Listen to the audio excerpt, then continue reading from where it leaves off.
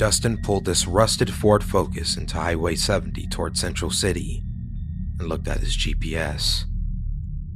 The address for his pizza delivery said that it was 25 miles ahead. It was already 10 p.m. and he groaned deeply, knowing that he wouldn't be home until nearly midnight after the drive back. His manager would be pissed if he took the insulated pizza bag and car top sign home again.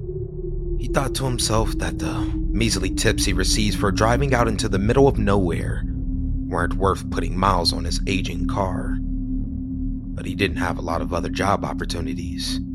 Dropping out of high school wasn't the best plan he had made, and getting his GED never seemed to materialize. Highway 70 was locally known as a bad stretch of road. Trees craned over the two-lane blacktop, like curling fingers closing around the cars that passed by. He had never driven on it himself, but the other delivery drivers had mentioned it numerous times.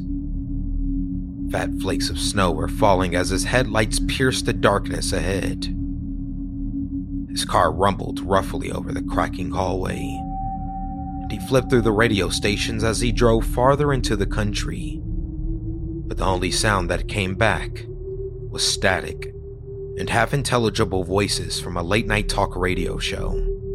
Frustrated, he punched the radio knob and drove on in silence. And when he looked back to the road, he saw a bellowing gust of wind slammed against his car, making the snowflakes in front of his windshield shoot across his vision like shooting stars. He gripped the steering wheel tightly and struggled to keep the car on the road. The tires of the old Focus dug into the soft dirt on the side of the road, and he jerked the wheel hard to the left. After a few moments, he was able to bring the car back onto the road, and he sighed with relief. It felt as though he had been on the road for ages, and Dustin was certain he must nearly be to his destination. Heart still pounding, he looked at his GPS. He blinked in confusion and thumped the glowing screen with his middle finger. It still said that he was 25 miles away. Dustin's eyes drifted down to the digital clock in his center console. It was already 10:20 p.m., and he should only have around 5 miles left. He looked back to the GPS, but the miles to his destination still hadn't changed. The car icon on the screen showed that he was continuing forward, but the distance never progressed. His stomach lurched and groaned uneasily as the low fuel indicator sounded. He was certain that his car had a full tank of gas when he started his shift. It had been a lousy night, sure, but there were only 3 deliveries in the city limits before the order from Highway 70 came in. There was no way he had burned through 15 gallons of gas. "Damn it!" he exclaimed loudly, slamming his fist against the steering wheel. The horn let out 2 weak honks from the blows, lost in the overpowering sound of the winter wind hammering against his car. Tears began to pool in the corners of Dustin's eyes as his frustration grew. He wasn't overly familiar with Central City and didn't know if there was a gas station near his delivery. Trying to fill up his car before he took the pizza was his best bet, but if the pizza was late, they may just call in a complaint and get their delivery comped. The difference would come out of his pocket, and he hadn't gotten enough tips in the evening to pay for it. As his mind raced, he felt the car begin to jerk, and the engine began to sputter. The low fuel level light was flashing rapidly, and he pulled over to the side of the road. Looking at his odometer, he could see that he had only driven 5 miles since the indicator bell rang. It should have taken him at least another 40 miles until he ran out of gas. And then he looked at the GPS again. The distance had dropped from 25 miles to 0. And a small text bubble beneath read, "You have arrived at your destination." Panic began to swell in his chest as he looked side to side, and there was no house. Only trees as far as he could see into the inky darkness. Dustin began to sob as he looked down at the clock again. The clock read 2 a.m. Hot tears rushed from the corners of his eyes. He reached a hand toward his face to wipe them away. A sudden pain exploded from his cheek and he felt something bristly on his palm. Jerking the hand away, he saw that his fingernails had grown long and the tip of his index finger was covered with blood. He pulled down the sun visor and flipped the lid up to examine his face in the mirror. His heart dropped when he saw a scraggly beard covering his usually clean-shaven face. His cheeks were sunken in, as though he hadn't eaten in weeks, and a bloody crescent was just below his right eye, where the oddly long nail had pierced his cheek. Dustin slammed his fist into the car horn, blaring weakly again against the merciless wind, slamming against his car. The physical exertion made him feel weak. His body ached and his stomach growled loudly. He had eaten a snack only an hour ago. Or had he? He looked at the clock again, and this time it said 6 a.m. But there was no sun to be seen. Only the dark, bitter cold enveloped his tiny car. Another growl of hunger erupted from his stomach, and Dustin leaned over and pulled the pizza from the bag in the seat beside him. The box should have been hot, but it was as icy as his grip. He lifted the lid and shoveled the cold slices of pizza into his mouth, but as he chewed greedily, it turned to ash inside of his mouth. Pulling his hand from his face, he looked down at the slice of pizza in his hand to see the mold spread across the surface. He tossed it into the floorboard and began to wail. The cab of the car was almost as cold as the winter night, and he shivered feebly. "What the hell is happening?" he shouted. "It doesn't make any sense!" Trooper John Stevenson received a call from a pizza shop manager in the late hours of the night. One of his delivery guys had never arrived for his last stop of the night. The manager was getting worried and wondered if they could check Highway 70 and see if the young man had been in an accident. The trooper had only made it 3 miles down the road before he saw a rusted Ford Focus parked sloppily on the shoulder of the bad stretch of road. He walked toward the driver's door and slowly with his flashlight beam aimed it at the driver's seat headrest. And when he reached the door, he dropped the mag light before running back to his car to radio for additional units. Sitting in the driver's seat of the Focus was a skeleton, skull leaning against the window. An empty pizza box sat in his lap. The dark socket seemed to gaze at the mirror on the sun visor above.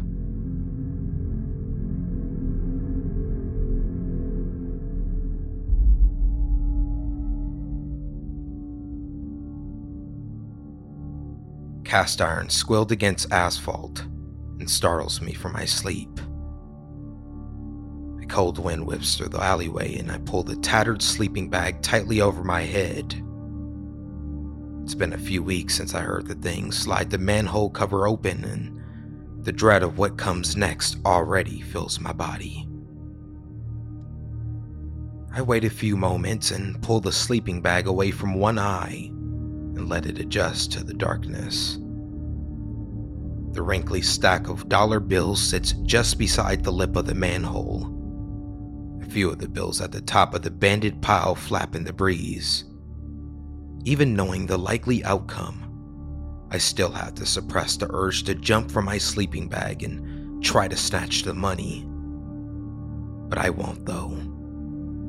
I've seen this play out enough times to take that risk. A fetid smell hit the air coming from the open manhole cover. When I first smelled it so many months ago, I mistook it for a mixture of sewage and stale air. Over time, the subtle undertones of rot and decay became apparent.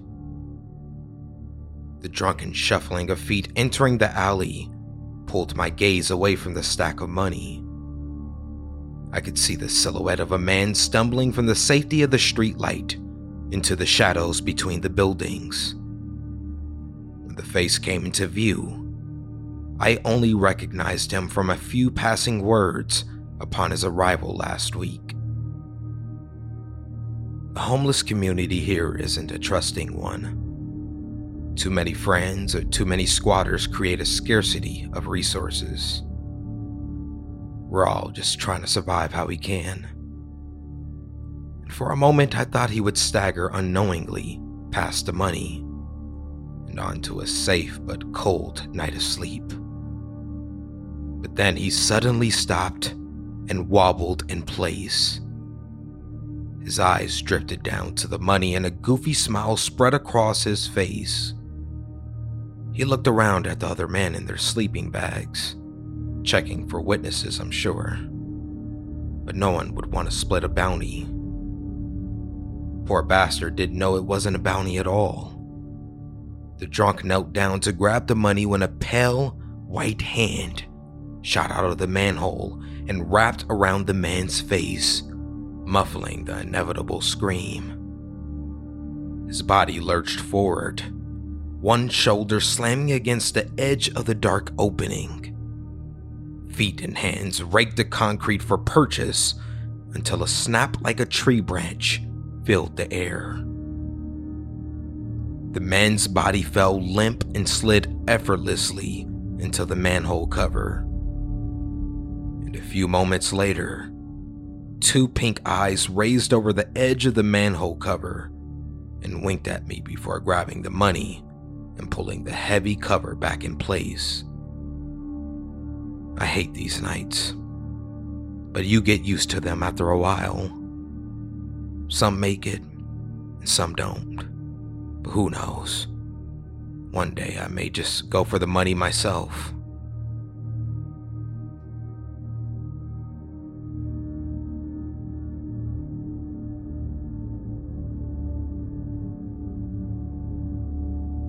At Parker, our purpose is simple.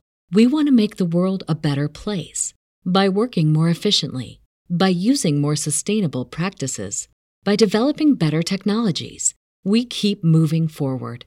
With each new idea, innovation, and partnership, we're one step closer to fulfilling our purpose every single day. To find out more, visit parker.com/purpose. Parker, engineering your success.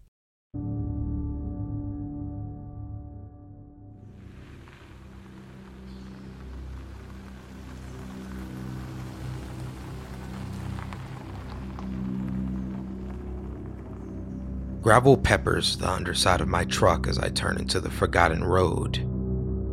Water-filled potholes large enough to bathe in are spaced unevenly along the rough stretch. Thankfully, my shitbox truck can handle it. Good old-fashioned four-wheel drive can manage this old path as well as the abyss beyond the bridge. After a few minutes on the old trail, I can see the covered bridge. The planks that once covered the entrance have long since been cast to the side, dry rotting in the sun. Thin sunbeams blast through the holes in the wood-shingled roof, illuminating the debris-ridden floor. Tilting slightly to the left, the old bridge looks as though it may give away at any moment. But I know it won't. I drive over it every day. Wood and rubber meet as the front wheels climb up to the lip of the bridge, and I ease the rest of the truck beneath the roof. Once the crackling of old timber stops, I push the gas pedal and ease forward. Although it is a sunny morning, the farther I drive into the bridge, all light begins to fade. Even when I use my headlights, the dark eventually consumes the beams until once again, there is no illumination. Until I see a red glow in the distance. As I approach the red opening, I already know I have to slam on the gas. My tires squeal and the engine rumbles as I open the truck up to full throttle. The crimson hellscape explodes into view, and a lump swells in my throat. It happens every time, but I know I can do this. Writhing trees with talon-tipped branches line the side of the road and reach toward my truck. Sickly white grass sways in the stifling breeze, and I can see reptilian fins rise and fall through the tops of the vegetation. They try to keep pace with me, but once I hit the straight stretch, they always fall behind. I've never seen the creatures other than a vanishing speck in my rearview mirror. Dozens pour out of the grass and onto the red clay path behind me as they give up the chase. Unseen creatures from the sky descend and claw at the top of my truck. The paint job is garbage anyway, so the new dents and scratches aren't much of a concern. Their shrieking is enough to drive you damn near mad, though. I can see another covered bridge ahead and hold the gas to the floor as I approach. The ground beneath me is beginning to shake, and I know the big one has seen me. But he's too late, though. I'm already into the covered bridge and I can see bright blue skies ahead. My tires rumble off of the wood and onto a much smoother gravel path. Another 10 minutes of driving and I'll make it to work. It's a hell of a shortcut, but it cuts my commute in half.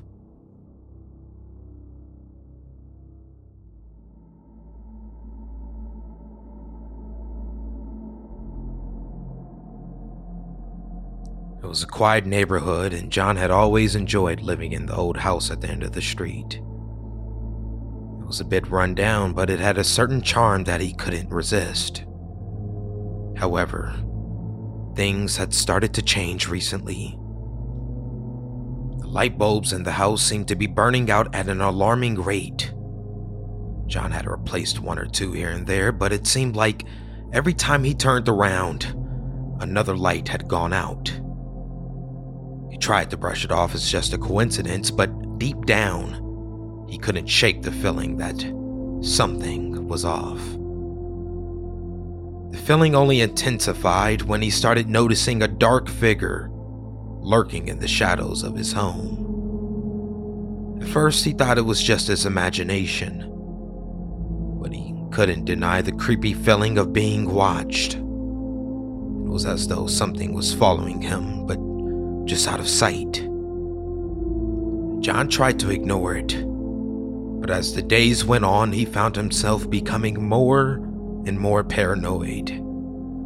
He couldn't shake the feeling that the monster in the shadows was waiting for the right moment to strike. His heart would race every time he would enter a dark room, and he found himself avoiding certain areas of the house altogether. And as the light bulbs continued to burn out, John started to wonder if there was something more going on. He began to research the history of the house, hoping to find some clue that might explain the strange occurrences. But what he found only made things worse. The house had a dark past. It had been the site of a grisly murder-suicide years ago, and he began to imagine that the spirit of the killer still haunted the halls. John tried to shrug it off as superstition, but the more he learned, the more convinced he became that something was not right. And one night, as he was walking down the hallway, John saw the figure in the shadows move. It was just a flicker, but it was enough to send him running back to his bedroom, heart pounding in his chest. He knew then that he could no longer ignore it any longer. John decided to call in a paranormal investigator, hoping that they could shed some light on the situation. And the investigator arrived the next day and spent hours combing through the house with their equipment. And when they emerged, they had a grave look on their face. "There's something definitely here," they said. "Can't say for sure what it is, but it's not good." John felt a cold shiver run down his spine. He had hoped for some kind of explanation, but this only made things worse. He felt like he was trapped in a nightmare that he couldn't wake up from. The investigator suggested that John leave the house for a few days while they conducted a more thorough investigation. John agreed, grateful for the chance to escape the oppressive feeling that had settled over him. He had stayed with a friend for a few nights, but even there, he couldn't shake the feeling of being watched. And when he returned to his house, the investigator was waiting for him, and they had some news. "There's definitely something in the house," they said, "but it's not a ghost." John felt a flicker of hope. "Then what is it?" he asked. "It's hard to say for sure," the investigator replied. "But I found a few interesting things in the basement. If you'll come with me, I'll show you and we can decide how to proceed from there." He followed the investigator into the house, and John was shocked to see that nearly all of the lights had been completely burnt out. There were still quite a few light bulbs burning in the house when he had left, but now the inside was an ocean of darkness. John followed closely behind the investigator as they moved further into the house, a small light attached to the man's lapel, bobbing up and down in the darkness. "You told me the house had a violent past?" the investigator said in a whimsical tone. "Well, I did some research of my own, and it seems that most of the events took place near the small workshop in the basement. So, here's the thing. Here's a few things we can do for you, but we would need to move quickly." John nodded his head before realizing the man couldn't see his subdued response. "Okay," he muttered. "Could you tell me a little bit about it before we get down there? All the darkness has given me an uneasy feeling." The investigator chuckled and continued through the dark hallways and pulled the basement door open. He angled the lapel light down the dusty wooden stairs and began to walk down. His boots knocked loudly against the planks and the light from his lamp grew dimmer. "It'll really be a lot easier if I just show you," the man said, reaching the dirt-covered basement floor. "Some things really are easier seen than believed." John hesitantly began making his way down the stairs, trying desperately to step carefully into the inky black while trying to catch up to the investigator. He had already made his way around the ancient boiler, and the light was vanishing around the corner. John's heart began to pound as he hurried across the basement floor. As he rounded the boiler, he saw the man standing in the far corner of the basement, his light pointing directly toward John. He couldn't see anything through the blinding beacon, so he held his hand in front of his face to block out the abrasive beam.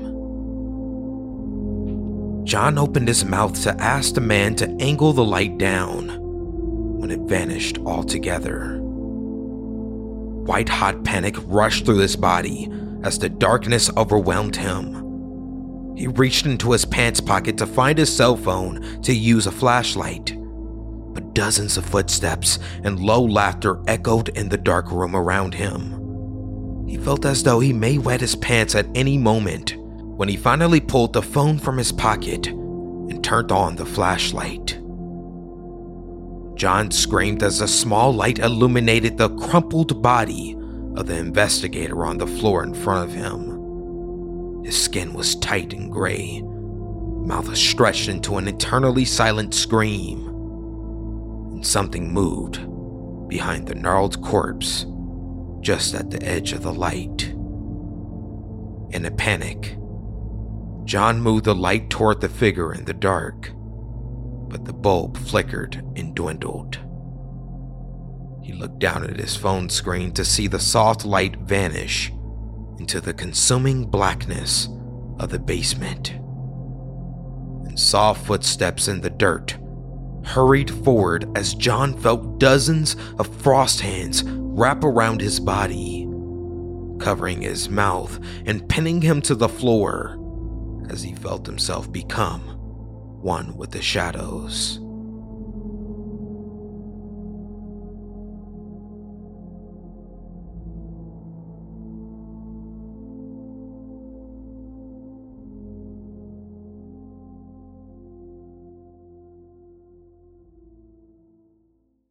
BetMGM has an unreal deal for sports fans in Maryland. Turn $5 into $150 instantly when you place your first wager at BetMGM. Simply download the BetMGM app and sign up using code OldLine150. Then, place a $5 wager on any sport. You'll receive $150 in bonus bets, regardless of your wager's outcome. And if you think the fun stops there, the king of sportsbooks has plenty of surprises in store. Check out daily promotions, same-game parlays, live bets, and so much more. Download the app in Maryland today and get $150 in bonus bets instantly from your first wager. Only at BetMGM.